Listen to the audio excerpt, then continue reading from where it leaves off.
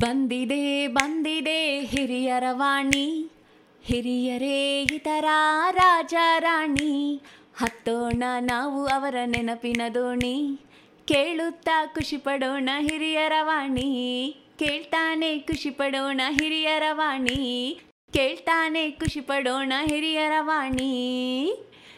ಇದು ಹಿರಿಯರ ಕತೆ ಹಿರಿಯರ ಜೊತೆ ನಿಮ್ಮ ಹಿರಿಯರ ವಾಣಿಯಲ್ಲಿ. ಕೇಳ್ತಾನೆ ಇರಿ, ಖುಷಿಯಾಗಿರಿ. Hello listeners, this is your RJ Siona and I welcome you all to Anubhav, a joint project of National Institute of Social Defense, Ministry of Social Justice and Empowerment, Government of India and Media for Community Foundation, implemented by Nightingale's Medical Trust. Project conceived by Dr. R. Sridhar, Project Investigator Alok Verma, Coordinators Pooja Murada, Sai Sudha, Kaushalya. Government of India has initiated Elder Line toll-free number 14567. Elders or anyone on behalf of elders can call between morning 8 a.m. to 8 p.m. for any questions or queries and support to elderly. And I'm very delighted today to introduce a very distinguished senior advocate from Calcutta, and he is one of these persons who is really very, very advanced in his whatever his profession. And today he is going to talk about the requirements of a will. Now, this is a very frequently handled subject, yes, but listening to this from an experienced senior advocate makes a sea of difference. All the multitude doubts, uncertainties associated with this delicate yet somber aspect can become a walkthrough with the right inputs and advice. Proshun Gupta from Kolkata is a senior advocate. Now all of 80 years, he graduated from the prestigious Jadavpur University in Kolkata and later did his LLB from the King's College University of London. He has practiced as a lawyer from the Calcutta High Court, later as a law officer with Bata, Burmashell and Grindlays Bank. Presently, he is practicing in the Calcutta High Court since 1990 till date. He has a passion for tennis and still takes part in tournaments. He serves big in the law courts too. He drives to work even now. He's an avid reader also. Now meet the longest tenured member of the Calcutta Club, 50 years and counting. Actually, he's one of the most debonair and suave personalities I have ever known. A very big welcome to his wife, Joyshridi also. Thank you for joining us, Proshunda and Joyshridi. Now over to you, Proshunda. The field is all yours.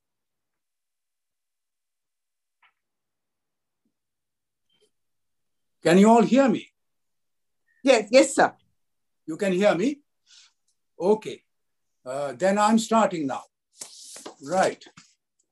I have noted that there have been a number of sessions in the past on this subject. So I'm quite sure all of you know quite a bit about it. So I wonder if I can add anything to that picture today. I'll try my best. This is a very mundane subject, and it's difficult to make it interesting. I hope at least that I'll be able to make it informative, if not interesting. Okay. I don't know if you've seen the synopsis that I have sent. The synopsis starts with will versus intestacy or testamentary versus intestate succession. Now, what is all that? Now, it is not compulsory for a person to make a will. If he makes the will, then his property goes to the persons named in the will. What happens if he doesn't make a will? But if he doesn't make a will, then the law says what is to go to whom and in what shares. So it's a question of the will versus no will. The no will situation, in which the law lays down who is to get what and in what shares, is called intestacy. Therefore, if there is a will, then the property goes to whoever is mentioned in the will. If there is no will, then it goes according to the law laid down in Acts of Parliament, and this is called intestacy. So that's what the first thing in this synopsis is all about. will versus intestacy. To say the same thing in a slightly different language, so that there is no legal difficulty in the words used, is to say that one is a testamentary succession, the other is intestate succession. Testamentary succession is when there is a will, and intestate succession is when there is no will. So again, if you leave a will, it's a case of testamentary succession. Big words, but all that it means is that there is a will, and succession is in accordance with that will. Intestate succession means there is no will, so the property of the deceased goes according to law. So that is intestate succession. So these two situations are legally described in these sometimes highfalutin words: will versus intestacy, or testamentary versus intestate succession. Okay, that's by way of an introduction. Now, you all know what a will is. Many of us have already written one. But in the eyes of the law, what exactly is a will? This is typical of lawyers, you might say, because the law goes to the extent of defining a will, when it is perfectly clear to everybody what a will is. But since there is a legal or statutory definition of a will, may I just take the liberty of reading out the statutory definition of a will. This is just one sentence, so I hope it's not too complicated. This is what statutorily a will is. Will means the legal declaration of the intention of the testator with respect to his property, which he desires to be carried into effect after his death. That's not too complicated, is it? Let's just read it again. Will means the legal declaration of the intention of the testator with respect to his property, which he desires to be carried into effect after his death. Now, from that definition, let's take the concluding words. After his death. Those are the last three words in that definition. Now, let us look at the significance of these three words, after his death. When a person writes a will, he should make it clear whether this is to take effect on his death or whether this is to take effect now. If it is to take effect now, while he's still living, it's not a will. It's an immediate transfer. On the other hand, if it is to take effect only after his death, then it is not an immediate transfer. Then it is a will. But the language used must make that clear. And if it is not made clear, confusion prevails. There have been all kinds of cases regarding this because the language used simply wasn't clear. Perhaps you'll find it interesting if I talk to you about one such case. This was a lady who wrote out her own document in language she doubtless thought appropriate. But this created immense confusion. Cases ensued. It went from the lower courts by way of appeals to the higher courts, to the High Court, and then eventually to the Supreme Court. It had to go all the way through litigations and appeals to the Supreme Court because the language used wasn't clear. The Supreme Court then gave a decision on this. That was the final decision. This was a 2010 Supreme Court decision, some 11, 12 years ago. Perhaps I could read out to you just a few sentences of what that lady had said. The words that created this confusion. This is what she said. I'm now reading it out to you. I settle this property on you 16 persons by executing this settlement deed. From this day onwards, I and you shall enjoy the undermentioned land and house, etc., without creating any encumbrance or making any alienation whatsoever.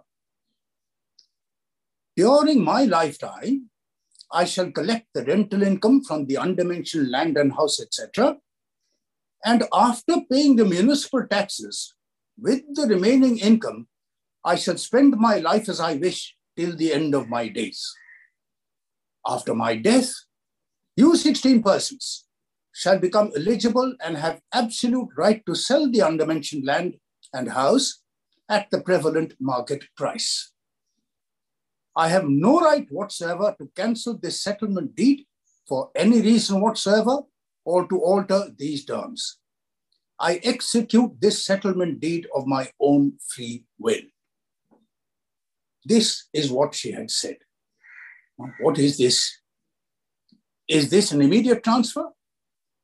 Or is this a will to take effect only after her death? This went right up to the Supreme Court, as I said. Now, parts of what I read out to you suggest that this is an immediate settlement. There are other parts which suggest that this was to take effect only after her death, which would make it a will. I don't know how interested you'll be, but maybe you'd like to look at this portion which I have just read out to you. Would you like to look at it? What I'll do is, I'll hold up the page so that you can see that page, and I'll talk to you from the sidelines. This is the page. Okay? Now, there are some things there which are written in bold type. The first sentence is in bold type. Towards the end, there is another sentence in bold type.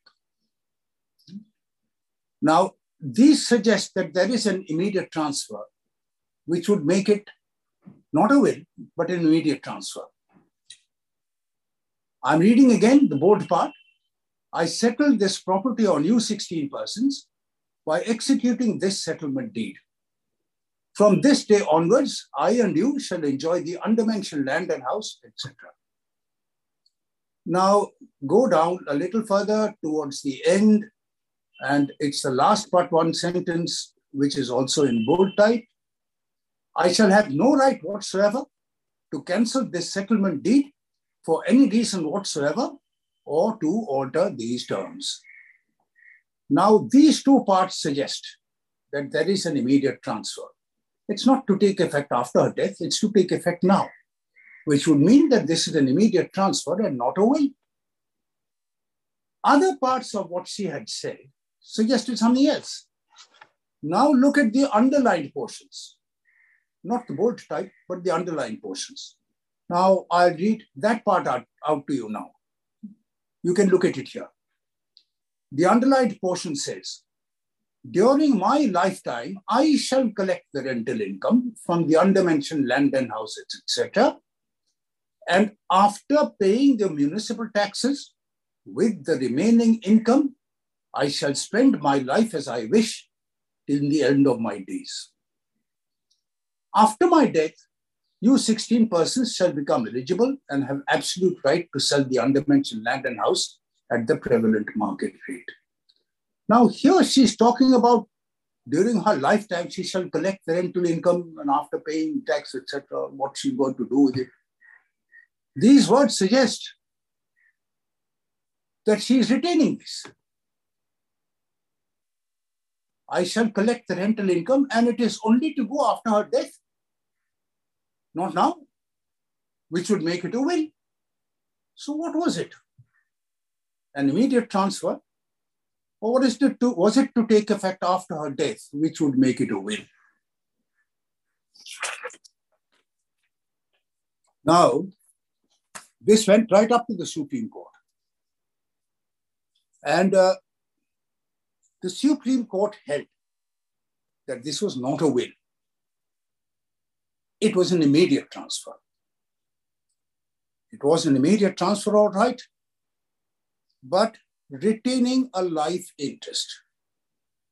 That means you can make a transfer while retaining just a life interest, which means that during my lifetime, I shall own the property, but after that, it's immediately transferred. The person who retains a life interest can't transfer the property because he or she only has a life interest which can't be transferred. It will only exist during her lifetime. So the Supreme Court held in this case that this was not a will. It effected an immediate transfer, but only subject to a life interest being retained by the concerned lady. So this was the Supreme Court decision. It was a 2010 Supreme Court decision, that was some 11, 12 years ago. Okay, so moving on from there. See, as I just said, if there is an immediate transfer, this transfer stands effective. It can't be undone. It has already been transferred. The property has gone to somebody else. Now it's not yours. You can't do anything with it. It stands transferred. But if there is a will, you can change it at any time. Until you die, you can keep changing your will as many times as you like. Every day if you want, in theory. Each time you make a will, the previous will, if any, gets revoked. In other words, it's only the last will that prevails. You can start every will by saying that this is the last will and testament of so-and-so, etc. That doesn't mean you can't make any more.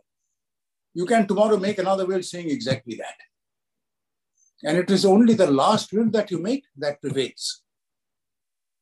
As soon as you make a new will, the old will stands revoked. This situation where you can always change your will is sometimes described as the ambulatory nature of a will. That simply means that you can change it at any time. It's not fixed. It's not like a transfer. It's not like a gift which you have made, which goes out of your hands. A will can be changed at any time. This is why, apart from a will being described as being ambulatory in nature, it is also revocable. You can revoke a will. You can't revoke a gift, but you can revoke a will. I withdraw it. Leave it to anyone you like. It doesn't matter who. It's up to you. So will is ambulatory in nature, and it is revocable.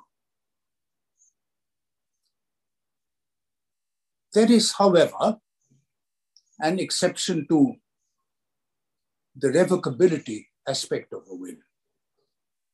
In certain limited circumstances, you cannot revoke a will. Although you're still alive, you've made a will, but a situation has arisen, the result of which is you can no longer revoke that will. It's an exceptional kind of situation. The rule still is that a will is revocable. This is an exception to that rule. As has been said, it's the exception that proves the rule. Unless there is a rule, how can you have an exception? So the exception proves the rule. This is the exception. The exception relates to mutual wills. Now, what's that? Mutual wills? What exactly is that? This is an interesting concept. To have mutual wills, there must be at least two people. You can't have mutual wills with just one person. There must be two people. Such two people in practice are usually husband and wife. In a situation where the husband and wife have separate properties, husband is a propertied person, the wife is a propertied person, they may come to an understanding with each other that they will leave their respective properties to some specified people, usually their children. The husband and wife may agree that, look, let us each make a will, leaving everything to our children. I'll make a will with regard to my property and you make a will with regard to your property. So the husband and wife agree that they'll make separate wills of their separate properties, but each one leaving everything he or she has to, say, the children. Now, one of them will go first, the other will go next. So let us use alphabets to identify these two. The first one to die, let us call him or her T1. And the next one to die, let us call her T2. So the husband and wife are T1 and T2. We know they are husband and wife, but until one of them dies, we don't know who is T1 and who is T2. When one of them dies, that was T1.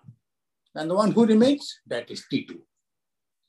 So we have T1 and T2. In a situation like this, if there is an agreement, and if T1 and T2 make these wills in accordance with the agreement, then after the death of T1, T2 cannot change his or her will. There is an agreement. The wills are made in accordance with that agreement. Then one of them dies. As soon as that first one dies, whether it is the husband or the wife, then that is T1. When T1 dies, T2 from that point of time cannot change the will. That becomes her last will. So this is the exception. Now let us look at the elements of this mutual will situation. Element one, there has to be an agreement between them. If accidentally they do this, each one makes a will, leaving things to the children, then this mutual will situation doesn't arise. It's just a coincidence. It has to be shown that there was an agreement between T1 and T2 that they will make wills like this. Right. Now, after the agreement, usually T1 and T2, as I've said, are husband and wife. It doesn't necessarily have to be. There was one case where T1 and T2 were actually sisters, not husband and wife. So this can apply not only to husbands and wives, which is the usual scene, but also to sisters. If so, although I've not come across any case like that, if it can be between two sisters, then surely it can be between two brothers also, or between a brother and a sister. Whether it could apply to any other two kinds of persons, I don't know, and that's a gray area in the law. We'll have to wait and see whether this mutual will situation could apply to persons other than husband and wife, sisters, brothers, etc. Now, that is the agreement requirement of mutual wills. Let's examine this in a little bit more detail. Suppose there is the agreement, then T1 and T2, they're both alive. We don't know who's going to be T1 and T2, but both of them are alive. They have made their wills in accordance with the agreement. So far, so good. The mutual will scenario is present. Then let us say one of them changes his or her mind. He or she makes a different will. He revokes the will, or she revokes the will. In spite of the agreement and in spite of the agreement's wills made in accordance with that agreement. What happens? Now, if both of them are living in a situation where there is an agreement and there are wills in accordance with that agreement, and one of them goes and changes his or her will. Now, if he or she does this, the other person is freed of his obligation and is freed from the agreement. He can say, oh, well, if you backed out of this agreement, then I too shall do so. I shall leave it to whomever I like. Then the mutual will situation doesn't arise. If while both of them are still alive, one of them changes his or her will, the other party to that agreement is freed from his or her obligations under that agreement and can then make whatever will he or she likes. This when one person changes the will after the agreement, after the will is made in accordance with the agreement. Okay, now let's take that one step further. There is the agreement. There are the wills made in accordance with the agreement, and one of them dies. Now we know who T1 is. Either the husband or the wife dies. Now, when that happens, the living person, the person who survives, cannot change his or her will anymore. He or she is stuck with that will. Why is this? What is the legal explanation for this? If both of them had been alive, they would have been freed from the agreement. But when one of them dies, then the other one can't change the will. What is the legal principle behind this? The law has implied a trust of the survivor of the properties mentioned in her will or his will. The law has said, this is how the case law is developed, that if there is an agreement and wills made in accordance with it, and one of the parties dies, then the other person's properties covered by that will become the subject matter of a trust. By law, that's called a constructive trust. And since that person's property becomes part of a trust, it's no longer his or hers, so you can't make a will. It's gone out of your hands. Because the law has implied a trust, which is called a constructive trust. Because of the trust, it's gone out of the hands of T2, who is still alive.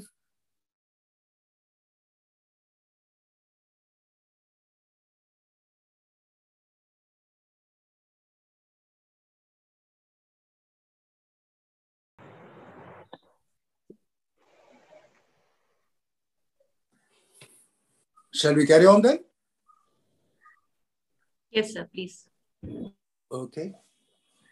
Yes, I was talking of the mutual will situation, and I was talking of a situation where after the agreement and after the wills have been made in accordance with this agreement, one of the parties dies, and the other party goes and makes another will anyway, which is not in accordance with the agreement. That will would not be valid.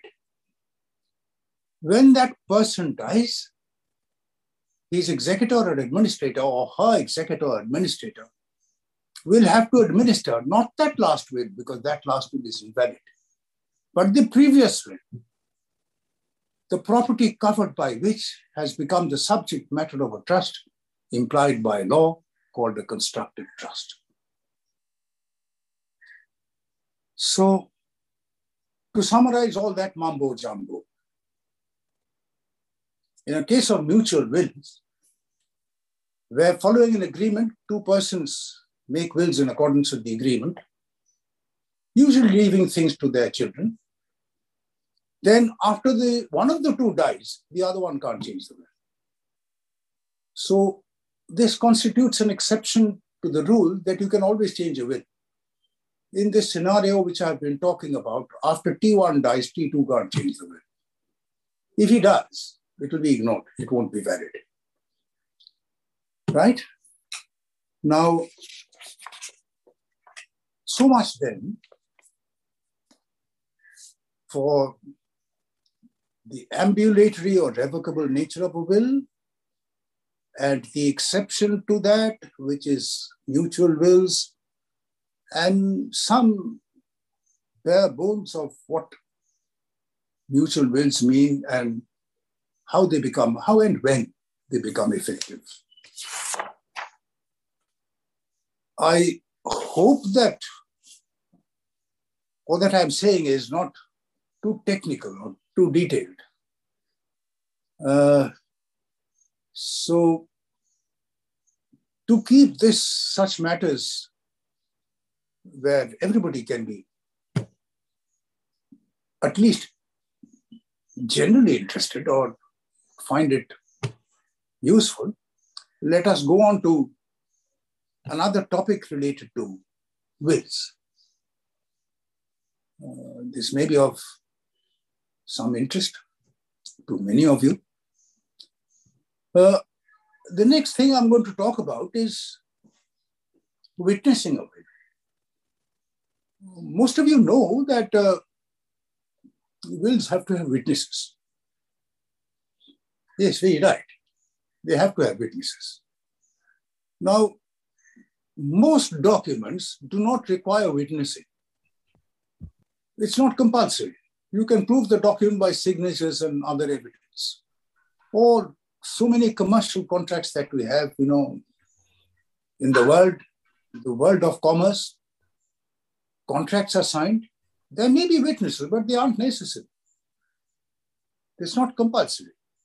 Only in some very limited cases has the law said that in this kind of document, there have to be witnesses. That's compulsory, that's mandatory. Without that, the document is not valid. The most important instance of that is a will. The law has laid down that a will must have a minimum of 2 witnesses. No matter where in India they're made, no matter where the properties are situated in India, doesn't matter whether it's a male or a female or married or unmarried or whatever, a will has to have at least 2 witnesses. Now, what are they supposed to do, these witnesses? Now let us look at what purpose these witnesses are supposed to serve. What are they supposed to do? Now, let us look at the requirements. This is all in an Act of Parliament called the Indian Succession Act 1925. Never mind that. Now, both the witnesses, I've just said there must be 2 witnesses. Both the witnesses must see the testator signing. When I say testator, I also include the testatrix, that is a female. The female gender for testator is testatrix. So both the witnesses must actually see the testator sign.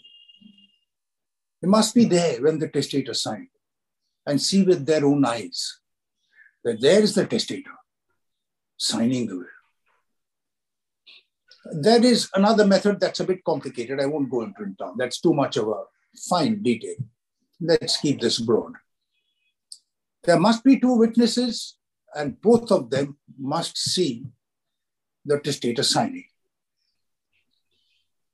Now, if and when this will has to be proved in a court of law, normally both the witnesses must be present in court and give evidence. 2 witnesses are compulsory. No getting away from that. Then, next step is, it is advisable, if and when the will has to be proved in court, that both these witnesses should be present in court, should go into the witness box and give evidence. What do they have to give evidence with regard to? Well, they both have to say that they actually saw the testator sign. They both have to say, yes, I was standing there when the testator signed that will. That's I know it was he who signed. That's why I can say that, yes, that is the testator's signature. He signed in my presence. So both of them must say this. Now, all very well. But what happens if, say, one of the two witnesses has died? Now, in that case, only one witness is available, and that one witness has to give evidence if the matter goes to court. But the requirement that there should be two witnesses remains, but here is only one witness giving evidence. How then do you satisfy the requirement of the law that there must be a minimum of two witnesses? If only one witness gives evidence, then he has to be able to say, not only that that is the testator's signature, I saw him sign. Not only that this is my signature, I'm one of the witnesses, yes, I signed and that's my signature. He has to say that also. Then he has to be able to say truthfully that there was another witness present. He was also there when the testator signed. He too saw the testator signing. And then he himself signed and I saw him do it. So witness number 2 is so-and-so. I know that's his signature because he too, like the testator, signed in my presence. First the testator signed, then I signed, then he signed. We are all three present. He has to be able to say that. This would satisfy the requirement of the law that there have to be at least two witnesses and that the signatures of both these witnesses have to be proved in addition to the signature of the testator himself. Right. What happens if both the witnesses are dead? Then what? What do we do? Well, I'm afraid in that case, you have to try and find other persons who can prove all three signatures. That of the testator, that of witness 1, that of witness 2. You have to find people who know the signatures, like say bank managers who may have these signatures on record in their bank accounts. You have to call them as witnesses. The testator's bank manager could come and say, this signature is the same as that in our record. So this according to our records, this is correct. That's his signature. Same with the two witnesses. Some bank manager of witness 1, some bank manager of witness 2. That is troublesome. It would be easier if the two witnesses could be themselves present. But if the circumstances are such that both have passed away, then you may have to do this. Now, for this reason, we generally advise people who come to us for advice in such matters that when you pick witnesses to a testator's signature, pick people who are a lot younger than you, at least a generation after you, so as to increase the chance of their being alive when you're gone. So when the testator dies, the chance of the witnesses being present is that much higher if they are much younger people, preferably from the next generation. So when a person writes his or her will, there have to be witnesses, of course. And who would be a witness is up to you, up to the testator. He or she can choose that I want such and such trustworthy people to be my witnesses. Try and pick people who are a lot younger than you, preferably a generation after you. Big age gap. Adults, but young adults. And of course, they have to be trustworthy because after you're dead and gone, they might have to go to court and give evidence about the will. Now, these are some of the very basic points about witnessing a will. So I've covered definition, I've covered revocability, I've covered mutual wills, and I've covered witnessing very briefly, bare bones of the subject. Let me go on to something else, which can create confusion in the minds of people. It's a bit legalistic. I'll try and explain this to you in just plain words, without the legalese.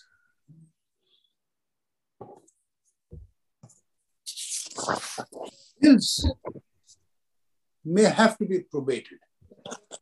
Oh, what is this? Probated? What's that? What is probate? Well, a probate is a very specialized kind of a proceeding in court. Probate proceedings can only be court proceedings. You can't have probate without court proceedings. It's not just a document signed, it's a certain kind of a court proceeding. It is a certain kind of a court proceeding, all right, but it's a specialized kind of a court proceeding with limited objectives. What are the limited objectives in a probate proceeding? I would say there are three limited objectives of probate proceedings in court. There are three main purposes of or objectives of probate proceedings. First is to prove the valid execution of the will that through witnesses I have explained. Secondly, to prove the testamentary capacity of the testator. In other words, to show that the testator signed it of his own free will. He was mentally sane, nobody is holding a gun to his head. So he did it of his own free will. That is called the testamentary capacity of the executor. That is the second thing. And the third is that if the will appoints an executor, and it usually does, then it proves the appointment of this executor. So these three are the limited purposes of certain probate proceedings. Having given you that introduction to probate proceedings, let me now try and explain why and when probate proceedings should be instituted at all. Why go in for probate? Well, when the British were here, they made certain laws, some of which still prevail. They imported their law into our country and made it a part of our law. And while in many senses we have moved away since independence from some of those laws, still some of those laws or some vestiges of those laws still remain in our laws and constitute the law of the land. Under the law as it stands now, this, as I said, is the Indian succession of 1925. 25 would be British days. Wills of Hindus, Buddhists, Sikhs, Jains, and Parthas have to be probated if the will was made in Bengal or Madras or Bombay, or it disposes of immovable properties in any of those places, that is Bengal or Madras or Bombay. Now, in these situations, a probate of a will is compulsory, and in these situations, when the testator dies, an application should be made to the court for probate as soon as possible after the death. So it is compulsory, as I said, if the will was made in Bengal, Madras, or Bombay, or if it deals with immovable properties situated in those places, Bengal, Madras, or Bombay. If not probated, the rights of the persons who have got anything under the will not stand established. They will have no such right. In a situation where probate is compulsory, if probate is not obtained, although it is compulsory, then the people who are named in the will get nothing. Their rights do not exist. They cannot be established. You will be told, where's the probate? And if you can't produce the probate, the will can be torn up and thrown away. It means nothing. The rights under the will can only be established if the will is probated and not otherwise. Now, This then is the probate system. Now, I have explained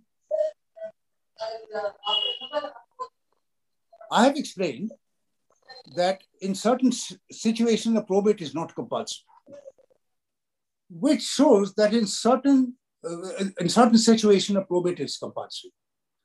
This shows that in certain situations, a probate is not compulsory. Suppose the will was not made in Bengal, Bombay, or Madras. Also, suppose it does not deal with any properties in Bengal, Madras, or Bombay. Suppose it was made in Karnataka, and suppose it deals with properties in Karnataka, not Bengal, Bombay, Madras. In that case, probate is not compulsory. Okay, there is a will. You don't have to do anything about obtaining probate. Just sit tight. If the will is valid, that establishes your right to it. A probate is not compulsory. If your right to a property under that unprobated will is ever challenged in a court of law, then you have to produce that will in a court of law and prove it through the witnesses. And proving through witnesses, I've already covered briefly. You have to have those witnesses. They have to go to court and say all the things that I've been talking about, but you don't have to have probate.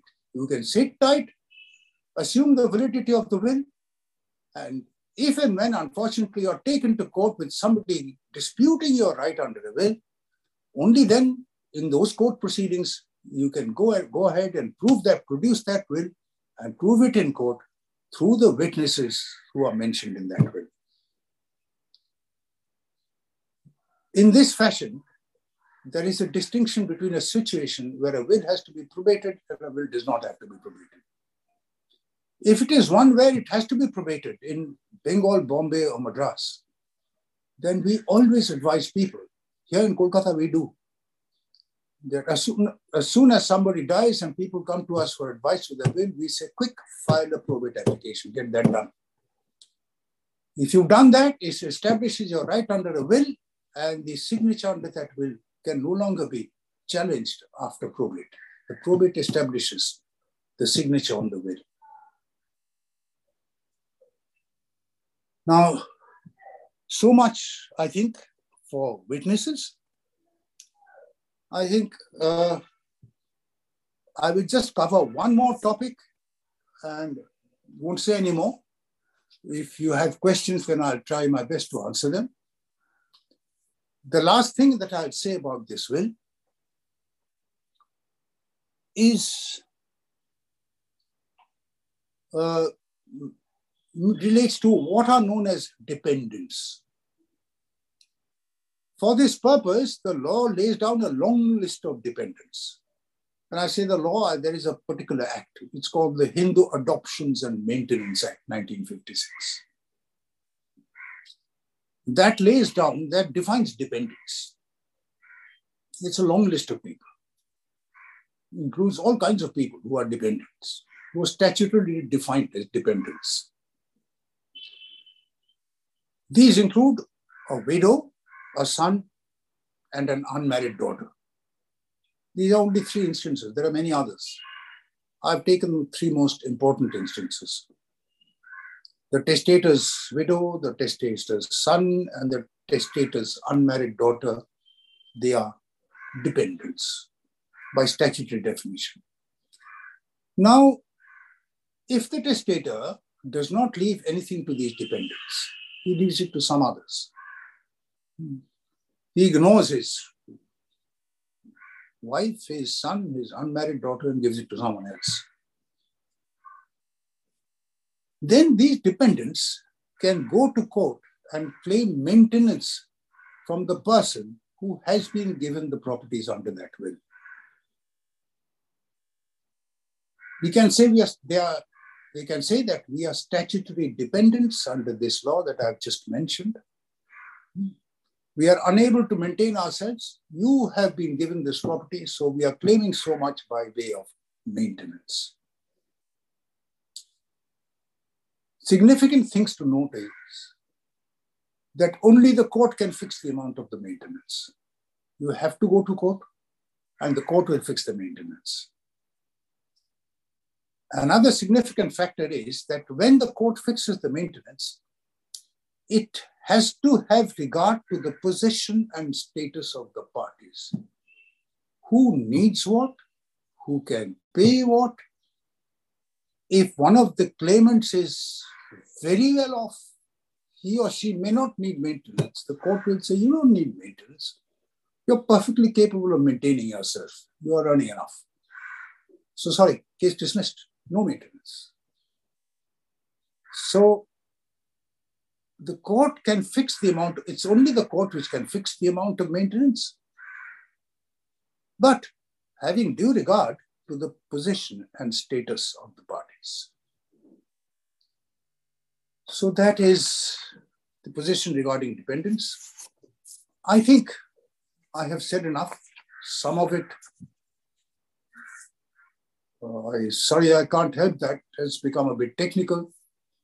I've tried my best to explain technical legal points in an interesting and informative way. Thank you. That's all I'm saying. So any questions you can please ask, sir.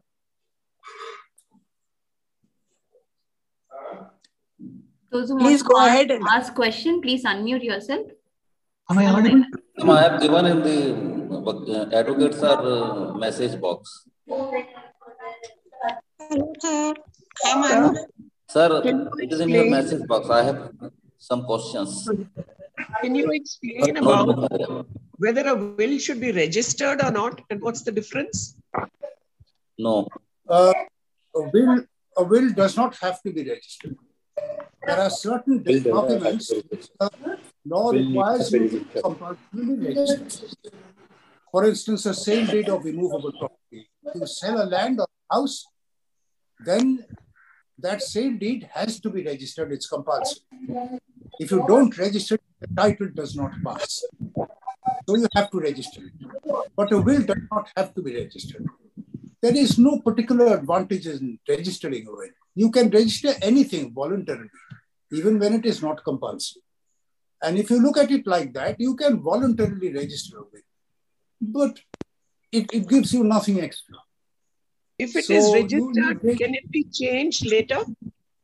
If it is registered, can it be changed? Yes. Yes, of course it can be. Even a registered will can be changed. And it has been held that the will by which you change a registered will does not itself have to be registered. It has been held that you can change a registered will by an unregistered will. Oh. Because registration joint will, a joint will, can it be changed after one person dies? Well, this is the mutual will situation. You know, I had some things to say about it. Now, if there is an agreement between the parties that each will leave a will,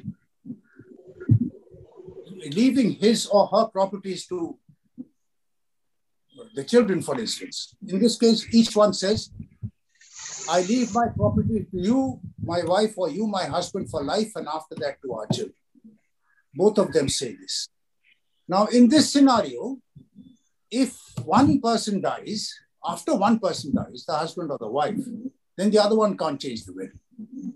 Then she's stuck with it. This is the mutual will situation. Sir, what is hello, sir. Excuse me, am I audible?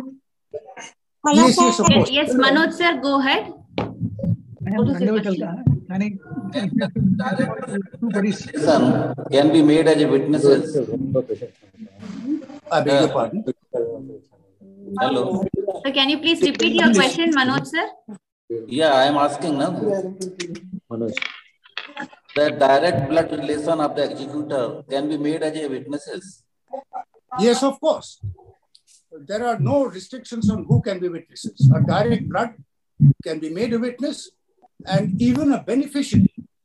You know, suppose you leave 90% of your property to someone, your son. Can he witness the will? Well, of course, you can. Questions arose in certain court proceedings. but the son is getting 90% of the property.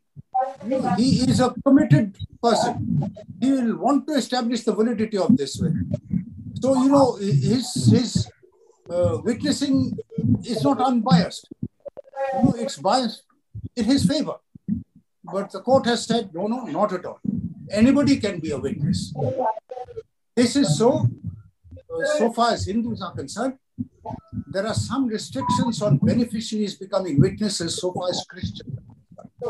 I haven't covered the situation relating to Christians. That is another side of the story. I haven't covered the Christian law of succession here. Okay. Usha ma'am, you had something? Yeah. How does a living will differ from this will, sir? I beg your pardon?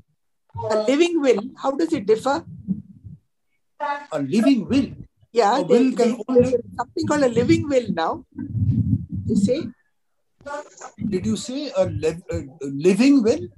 Yeah, something, that's what we've heard as a living will. I'm not sure what it is. Oh, I'm very sorry. I never used that expression. A will no, not now, but we've heard that there's a living will. I think it means that if we are in a last stages of life, we don't want to go on ventilator and stuff like that. Yeah. Is that what it is? Yeah, that is what it is. You're right. Life support should not be used. But I don't think in India they have made it possible for us to do a living will. A living will has to be made by a living person. So much is true. A will has to be made by a living person. Whether you have the mental capacity or not to make the will.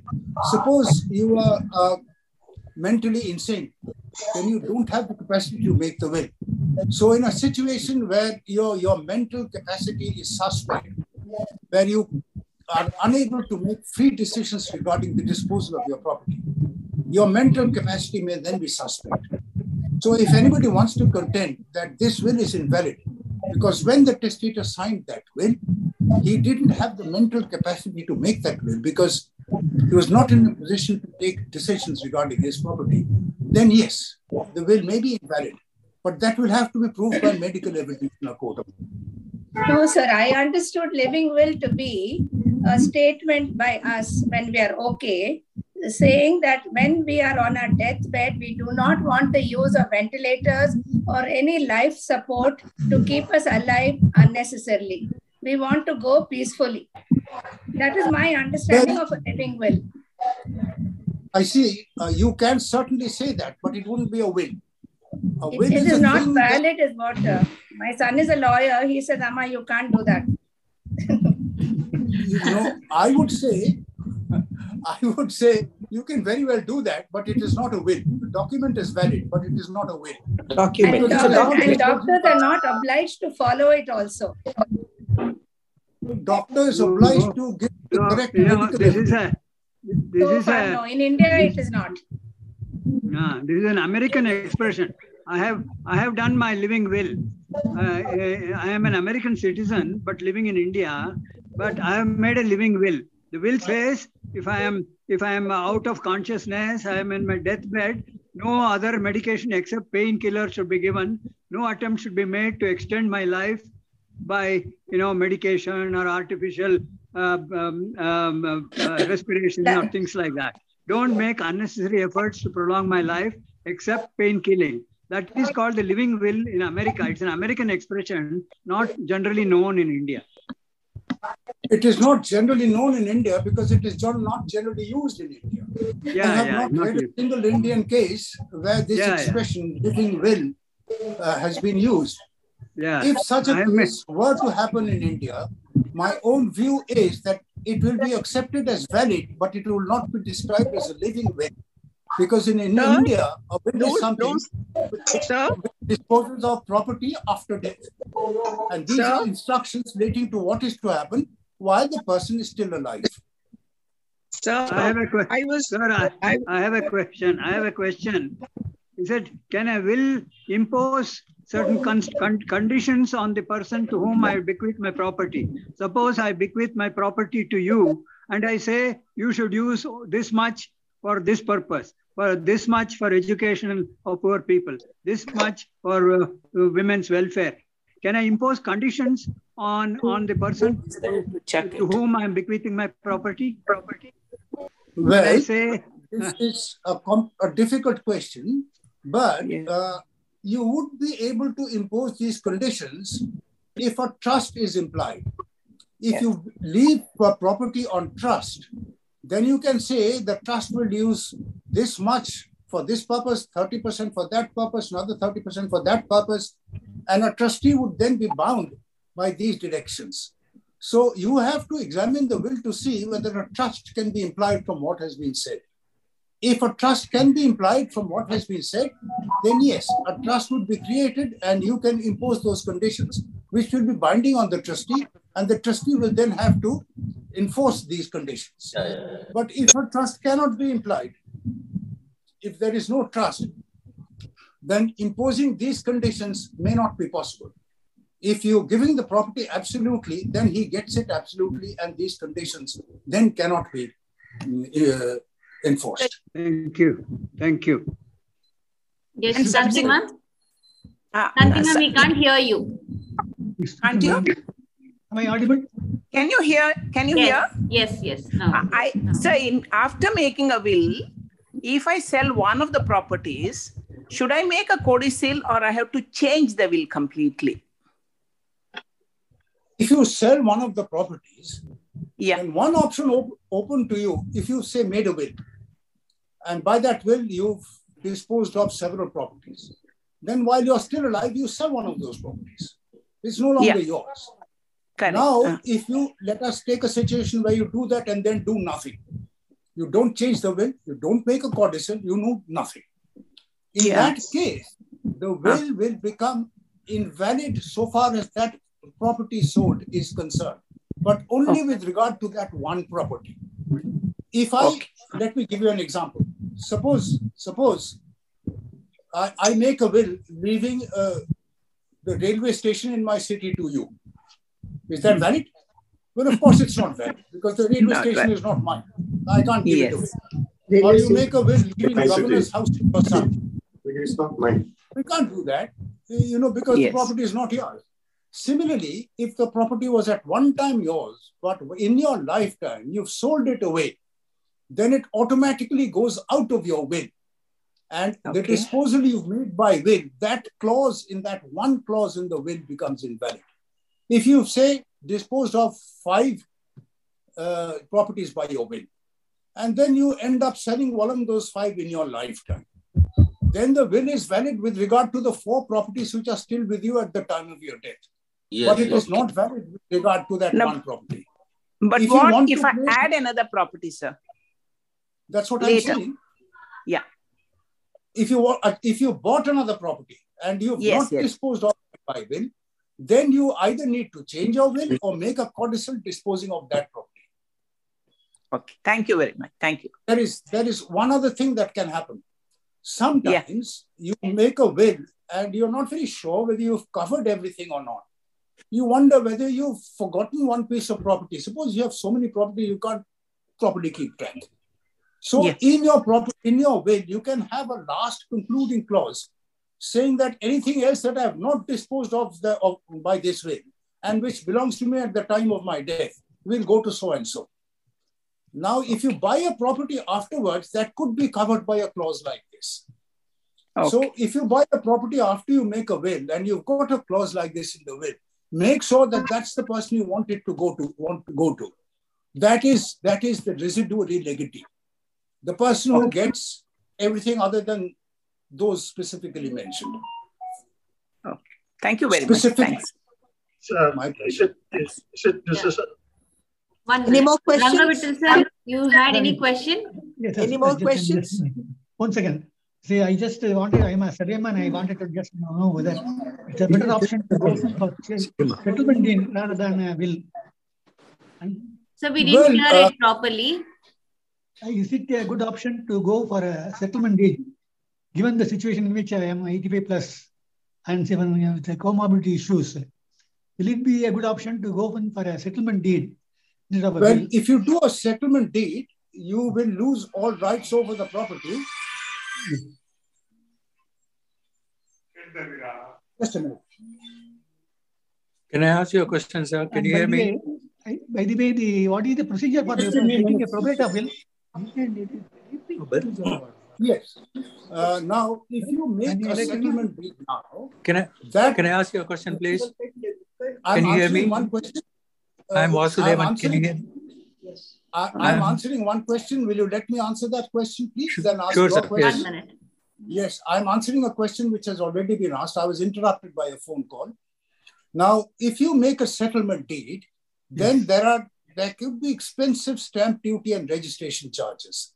Now, if that doesn't bother you, and you want to make the settlement deed now because you fear for the state of your health, then you can make the settlement deed now. But A, you have to pay the stamp duty and registration charges on it, and B, you will lose all control over it if you do that. If you think that is okay with you, that you lose all control over it, it's no longer yours, but you are still safe enough and protected enough, then go ahead and do it. But if B, you want to avoid paying that stamp duty and those registration charges, which can be quite heavy, and B, you feel uncomfortable because the property has gone out of your control altogether. Now, what to do? You have no control over it. Then better you don't make an immediate settlement. You put it in the will, and the property will just go after your death. This is the situation. Anyway, what is the procedure for getting a probate of will? You have to make an application in the local court for getting probate. It's a court application. I see. Whichever court has jurisdiction over the property, you make a probate application. As expensive as a settlement deed? You're getting a probate of will? Well, a settlement deed has stamp duty and registration charges. There are this duty to be paid in a court of law is very little. The expenses of the court proceedings where you have to pay lawyers. So that you must assess and see how much you have to pay your local lawyer to get this done, vis-a-vis the stamp duty you would have to pay on a settlement deed. This comparison you must make. I see. Thank you. So my question to you is? Yes, please go ahead. Yeah. When my father expired, the original will was traced and then several copies were made and notarized. But the original will, we are not sure with whom it is in safe custody. We are not able to locate it. What do we do? Can we manage only with the notarized copies of the will? How did you make the copy of the will if you didn't find the will in the first place? It was there. After making copies, notarized them, the original is misplaced or it's with somebody, we don't know with whom it is. We made copies from the original will only. Okay, then you would have to lead evidence. You can make an application for probate, for instance, attaching the notarized copy of the will and explaining why you can't produce the original.